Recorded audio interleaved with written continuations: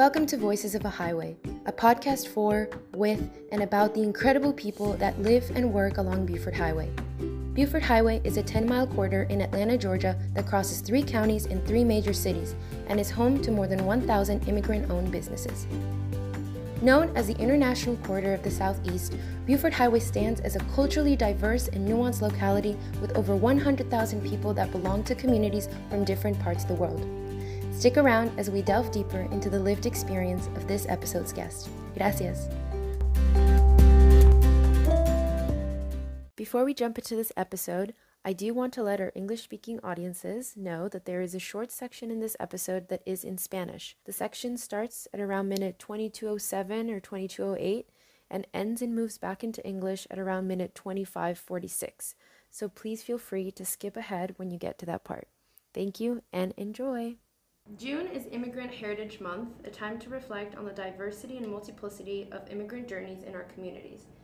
It is also a time to critically think about the work we have yet to do to create safe and welcoming spaces for immigrants and their descendants. Our guest today is Katy Hoyos, a second-generation Colombian-American immigration attorney who has worked on Buford Highway for the last 9 years, helping the local immigrant community navigate the complex immigration system. She is a partner at the Antonini & Cohen Immigration Law Group, where she began as a receptionist over 10 years ago. In November of 2021, she became the youngest partner in the firm's history. I've had the pleasure of knowing Katy for a couple months now, I think, and I feel like we've only met in informal settings.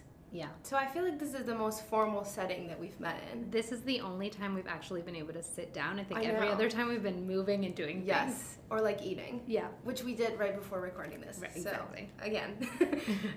Well, welcome, Katy. I'm so happy that we found the time to do this. I really respect you and admire you for a lot of reasons, but I'm just really excited that you're here with us today. Thank you. I was really excited and honored when you invited me when I got the email.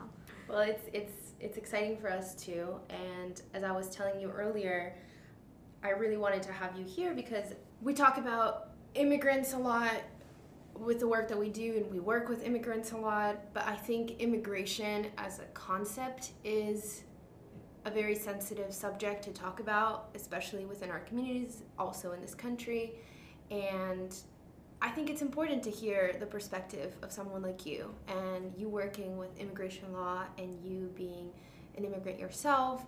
I'm excited to see where things intersect and sort of learn more about you, both as a lawyer and as an immigrant and working with immigrants.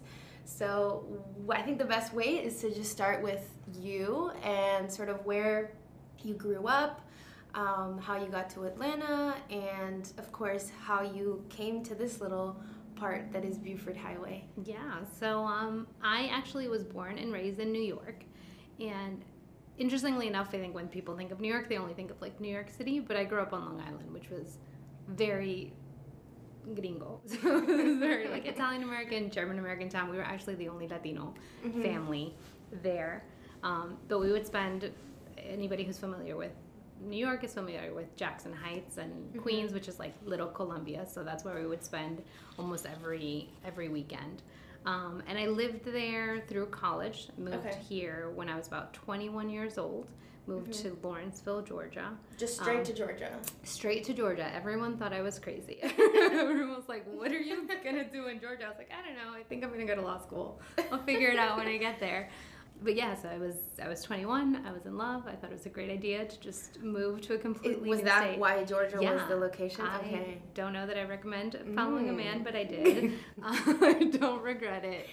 Though I got here and I actually started working with Caroline Antonini probably about 2 months after I got here. Okay. And initially we were by 14th Street, but when we merged with Marshall Cohen, we were looking for spaces and they picked Buford Highway, and I didn't know anything about Buford Highway, but I think what I really loved about it when we got here is that it reminded me of those trips to New York City. So New York City itself is built on immigrant communities, and so there are these little pockets of like, you know, Little Haiti and Little Jamaica and Little Colombia, and so it's Buford Highway is that, right? Yeah. In Georgia, it's like this one pocket where you can get anything you want. You can eat anything from anywhere in the world, and that reminds me of New York a lot. That reminds me of home and kind of like those happy memories that I have. Wow. I had no Yeah. idea that, first of all, I didn't know that you weren't from here. I don't know why I thought you were from Georgia. Yeah. Your family is here now. My mom. Okay, I your brought mom my is- mom. The rest of my family is all still, and my uncle who recently moved here Yes.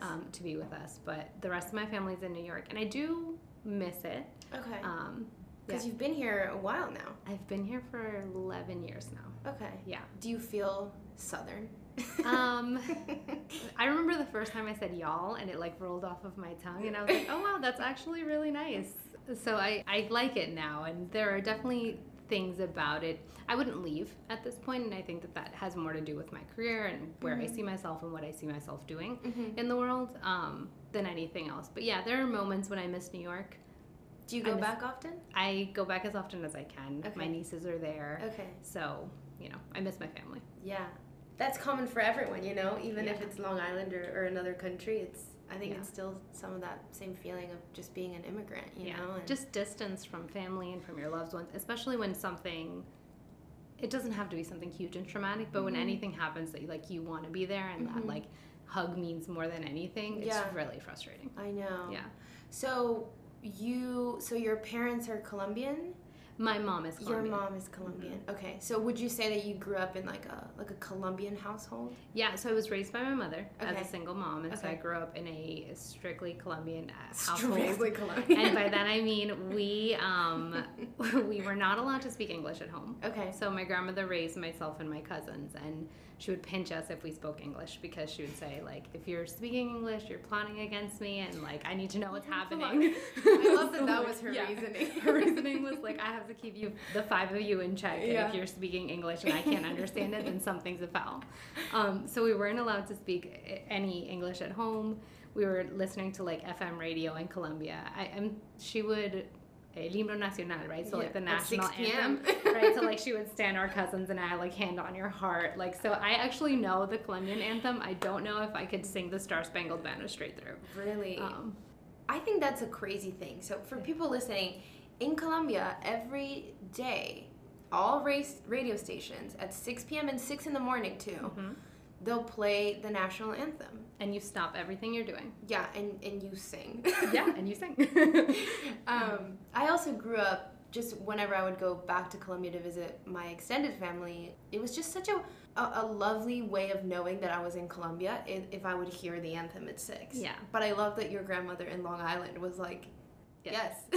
This is, and she would send us, she would have books sent, and she would have us read and write in Spanish, which again, at the time as a child, you don't appreciate homework on top of your homework.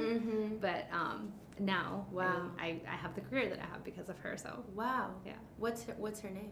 Maria Angelica was Maria her name. Angelica. That is a really Colombian It name. is so Colombian. Do you have a middle name?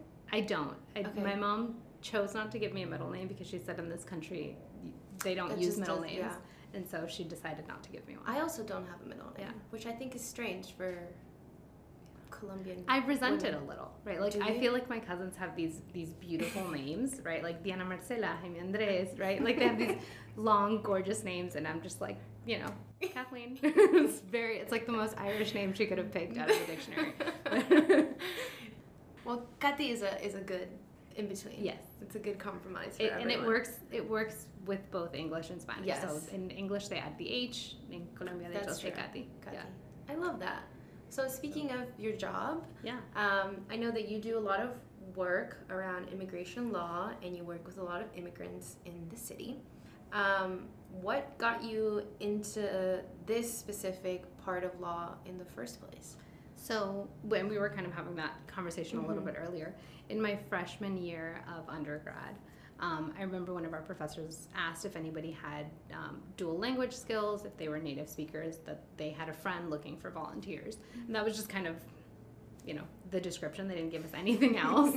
And I wasn't doing anything for that summer, so I was like, yeah, sure, I'll send in my resume. And it ended up being a great opportunity to volunteer as a translator at the UN for what's called the Permanent Forum for Indigenous Issues. And so initially, you and I were talking, I had these lofty goals at 17 that I was like going to end world hunger, and I was going to work at the UN, I was going to do all these big things. And then I went, and it was great, and I met ton of amazing people, and being in that space was fantastic, but I felt really frustrated with the approach, right? So the space is given, and there's the time for these speeches and these kind of problems to be exposed, but no one is really there to listen, and I didn't feel like solutions were being offered. So at that point I said, I don't want to do this kind of like top down. I want to see what I can do that's more grassroots, and that's when I started to look into law school and decided, once I finish here, I'm gonna do law school, which is very interesting because my major was international relations, so I ended up switching.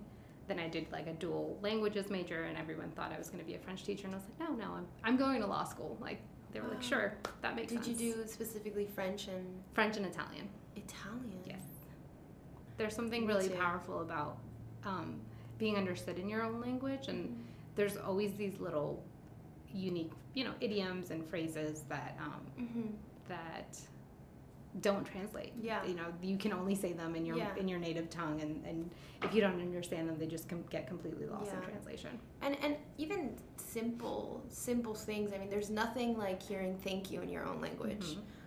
I do think that initial, trust and just comfort that you feel when people speak your language is so important. Yeah, and I find myself, like, if I know somebody speaks Spanish, even, in our conversation, right, like, stopping myself from jumping into like Spanish, right, because that is ultimately my first language, right? So it's the language that I'm most comfortable in is Spanish. Are you fluent in Spanglish?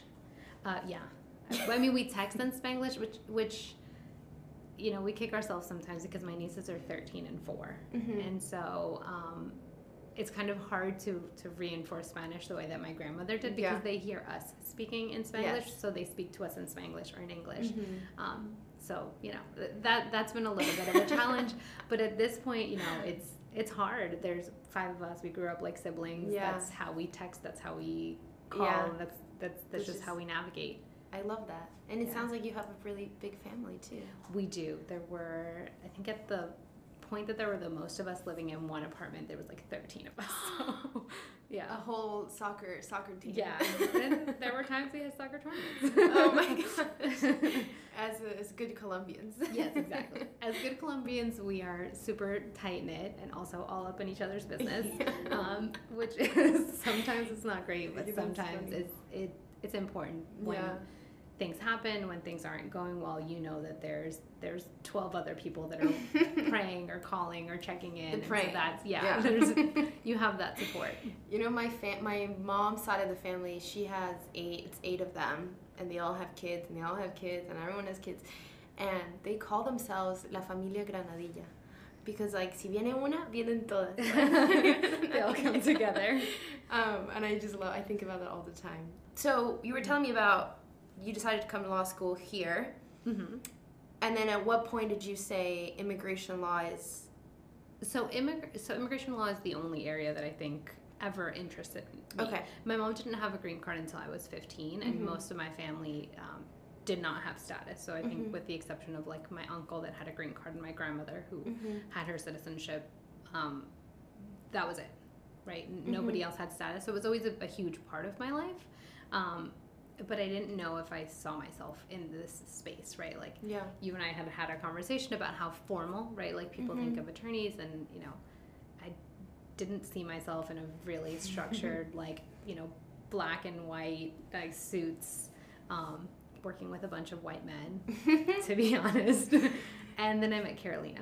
And Carolina was actually the first attorney that I met, which is part of some of the work that I talked about that we do is centered around, motivating law students, graduation rates with Latinos, even you start to see yourself in these professions, and you start to have these conversations in a lot of other communities in middle school and high school, and we don't, right? So Carolina's the first attorney that I met, and she was Latina, and very proudly so, right? Very proudly Latina, and to finally meet somebody that I could see myself in doing this work and doing an amazing job at it and doing it con todo el corazón, right? I was like, I can do this. Like, I can actually do this. I can see myself in this work.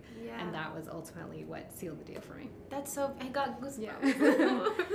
In a lot of ways, I love meeting powerful Latina women just doing their thing and sort of changing representation in these spaces, and I think you are that to me. And Thank you. a lot of our communities, they have to go through a lot of hard times, and even speaking about their immigration status or just their immigration journey is hard.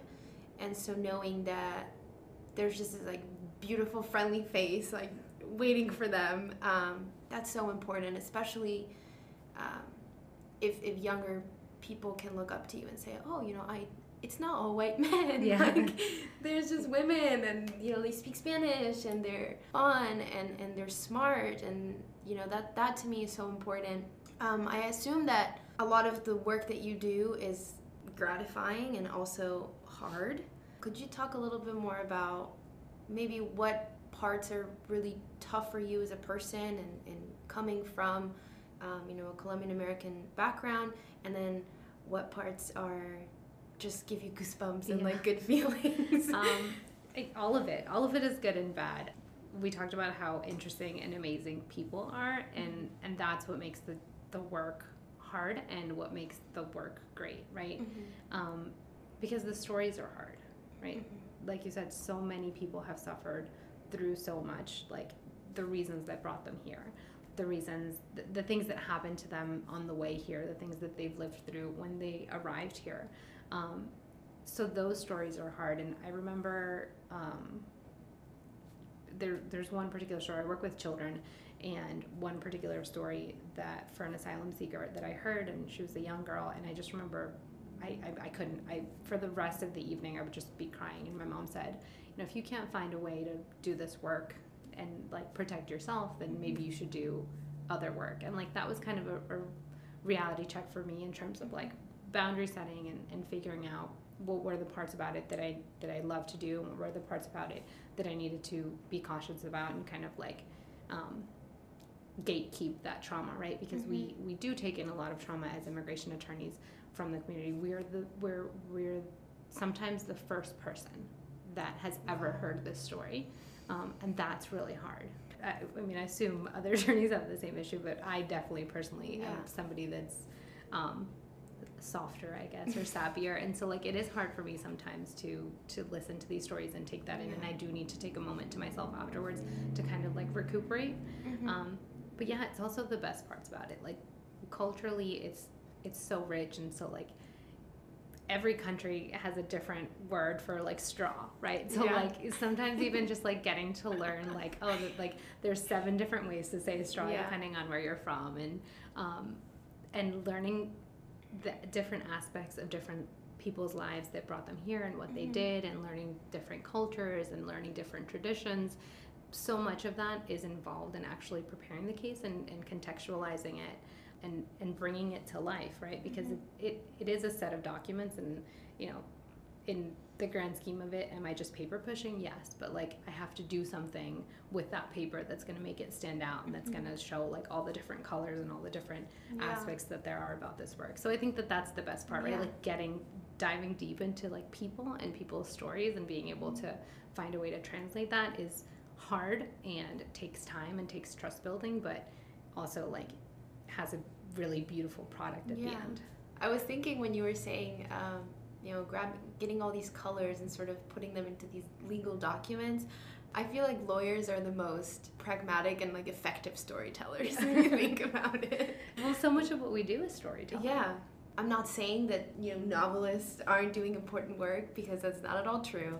But to think of how important it is to get some of these papers processed and to go through these legal processes, and that it all starts with you sitting here with a family that is just telling you their story, and that in a lot of ways is having to sort of relive trauma, and that's a beautiful way of thinking of what immigration lawyers do, and in the transformation of emotion into a story and then into a legal document. That's so amazing. And it makes it hard in that sense, right? Like the level of patience that it takes, because you don't want to re-traumatize somebody, and you are the person that's making them relive this, and there's all these feelings and emotions that come with that, and that sometimes you bear the brunt of it. So knowing when someone's not so much angry at me, or just angry at the process, or having to like relive it, or having to talk about it, and like giving someone the space and the grace to like calm back down and then like bring them back to it. And I think of my family, right? Like I think of my mom, and I think of so many things that she didn't understand because it's so complicated, right? And it would seem like,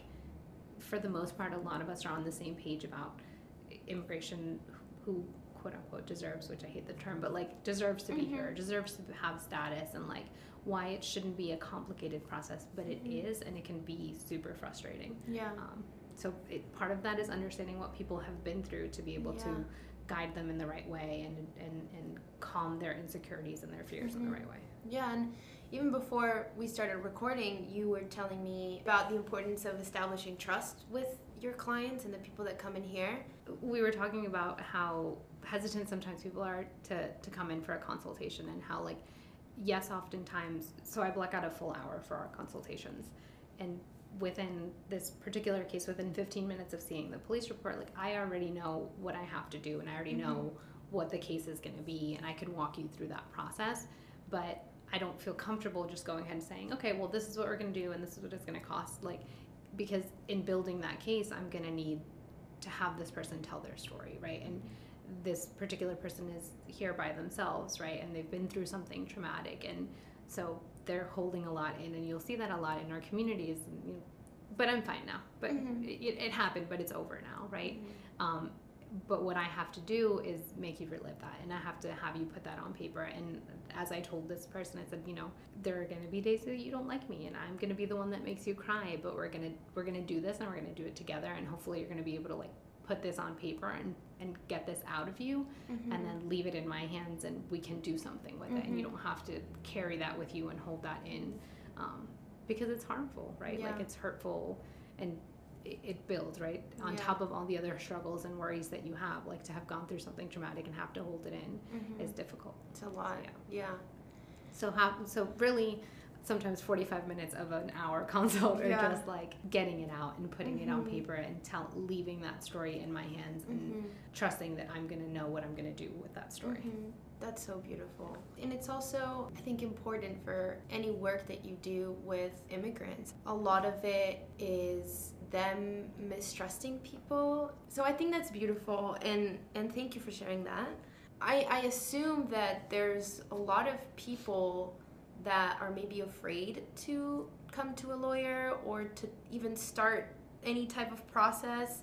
I was hoping that you could maybe speak directly to these people, and please feel free to do it in Spanish. Yeah, I was going to ask if I could. Of course. So, Katy va a hablarle a la gente que está escuchando este podcast, este episodio, a la gente que quizás tiene miedo o tiene dudas, y sí, de miedo venir a hablar con una abogada.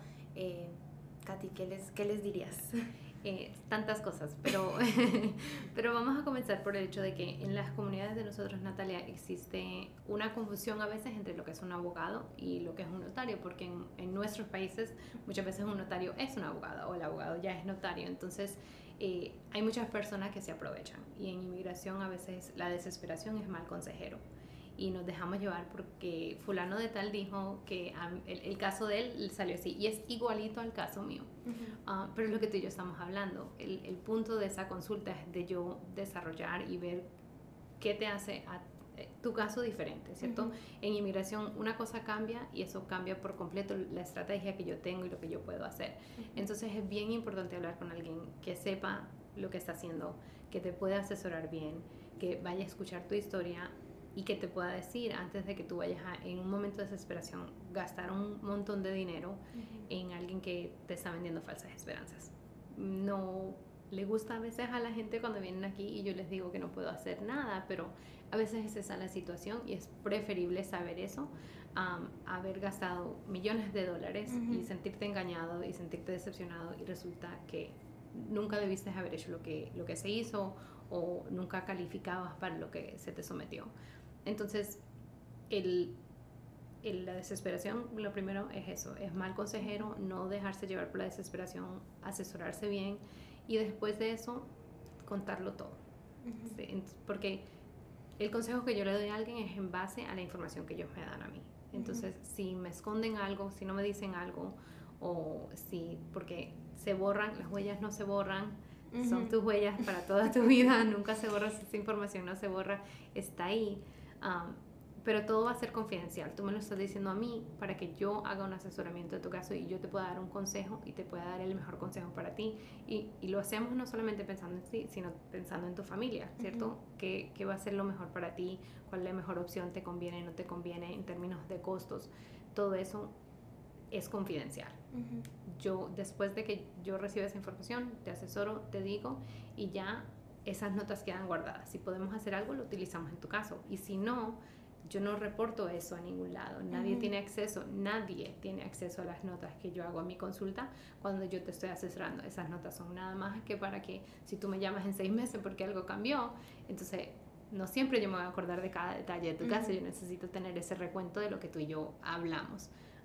Pero sí, asesorarse bien, hacerlo con cuidado, no hacerlo con desesperación y ser completamente francos de que pueden hablar con confianza y que con sinceridad y con honestidad se les va a dar las opciones que tienen. Muchas gracias. ¿Y en dónde te pueden contactar o cómo pueden encontrar esta firma de abogados? Nosotros estamos en la Buford Highway, directamente enfrente de la Asociación Latinoamericana. Somos Antonini & Cohen y es la 2751 Buford Highway en la suite 500, Atlanta, Georgia, 30324. Y el número es el 404-523-8141. También me pueden buscar en Facebook, respondo a los mensajes en Facebook. Si me buscan Katy Hoyos, ahí aparezco y me mandan un mensaje. Thank you so much. Thank you. I'm glad that you did that in Spanish. Thank you. I imagine this is a lot how your day goes. You know, you're doing a lot of work in English and then you'll just switch into Spanish and you know, and that's important, going back to why languages are important. It speaks a lot and it says a lot about the kind of work that you do. I know that you talked a little bit about this earlier. You said at one point that the people that you work with, sometimes you think of your own family, right? And things that they maybe wouldn't have understood. I'd love to know how maybe your own relationship with your immigrant background or just your own relationship with how you understand immigrants, how has that changed from the kind of work that you do on Buford Highway? The word immigrant is so loaded and it's so diverse and it's so unique to every person. And we were saying, you know, you and I, we've had many privileges and we've had a very different immigrant background than a lot of the people that we work with. So how do you think that definition has changed for you or through your work? Yeah, so what's interesting about, I think, my work is that it hasn't just changed like how I approach my clients, but it's even changed the way that I approach my family. Which is a really interesting kind of like new thing that I didn't expect.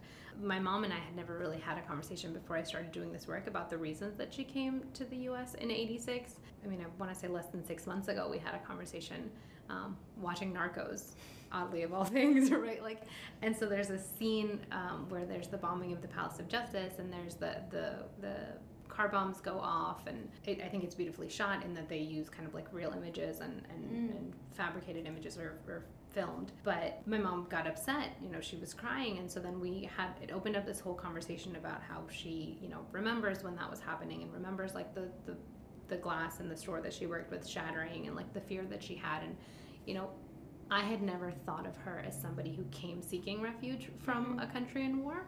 But really when I like step away from it, from her being my mom, and look at it through that lens, like that was her story, right? Yeah.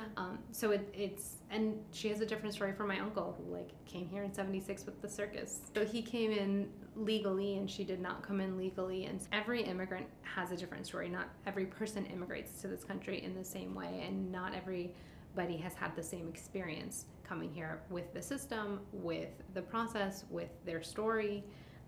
So yeah, I think that like it has both shaped me and shaped my approach, and it has taught me so much, right? It's even opened up my eyes and my kind of narrow, right? Like I had a first generation immigrant concept of what it was to be an immigrant, and I could only really see it from the lens of somebody who grew up in New York, right? And who grew up in all these enclaves and these little immigrant communities where so much is celebrated and there's so much life, but there's also so much pain that's hidden underneath there. And kind of like learning to like peel away at that and listen to those stories and find those stories. When we're here and we're in survival mode, our communities are in survival mode, and I think that contributes a lot to this idea that like we're leaving that life and that experience in the past, and we're just not going to talk about it, because if we don't talk about it, then it won't affect this here. But sometimes it's helpful, to developing that story and to being able to find what it is that I'm going to be able to do for somebody. Wow, that felt like something my therapist would say. That was very therapeutic. I encourage everybody to do counseling. I have done it myself. Again, secondary trauma is a thing, and so maybe I've learned a thing or two from Jen. Thanks very much. Well, thank you so much. We have our last question that we typically ask everybody is to give us your top 2 Buford Highway places that you love. It can be food, it can be someone's house, it can be anything. So I wouldn't say I'm a foodie, because I feel like there's an implication there that like foodies go to the trendy places. But I'm not a foodie, but I do love food. And so we had, right before we started, we had El Potro, which is my favorite. For the choriqueso is amazing. I just took somebody there and they text me, they're like, I can't stop thinking about the choriqueso. I highly recommend El Potro. I love their carnitas, their margaritas are delicious, the choriqueso. So and then in the middle of the day, Havana, which is actually on the corner right after our office, I think it's Havana Sandwich Shop, and I love their chicken and cheese empanadas, their ropa vieja, they have yuca frita, and they sell colombiana, which is really hard to find if at a non-Colombian spot. So it's a Colombian kind of like, I guess it'd be like an orange soda. It's like a Fanta. And if I could just add one more thing. Please. Aside from my work, my actual paid job that pays my bills, I do really like, being a Latina attorney and talking to young Latina girls. So if you're out there, if you're not sure what to do, if you're concerned about school or just have questions, or you're first gen, because going to college here is hard, and getting out of high school is hard, and figuring out if you can or want to do law school is hard, please do send me a message. I do that a lot, and I've met a lot of awesome, inspirational young women who are going to be just as amazing in the future. That's amazing. Do you have like a Latina role model that you look up to? So Carolina has been so influential in my life, and I say that not just because she's my law partner and was my boss for a long time, but really, truly, I don't know. I wonder if I had not ended up in Georgia and I had not come across her, if I would be an attorney. And so, like, it's just interesting the path that life takes you on, and the people that, I didn't know who Carolina was before I came here. I just coincidentally, somebody was dropping off a gift, and I was like, I want to work for a lawyer. Let me drop off my resume.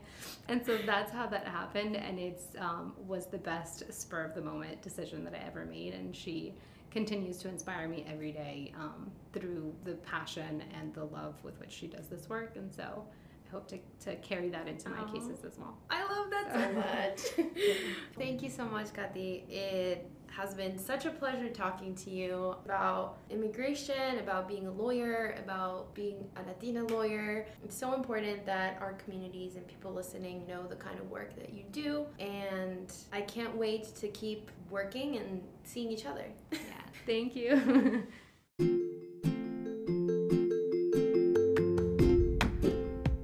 Thank you for listening to this episode of Voices of a Highway. If you enjoyed it, please share it with those around you.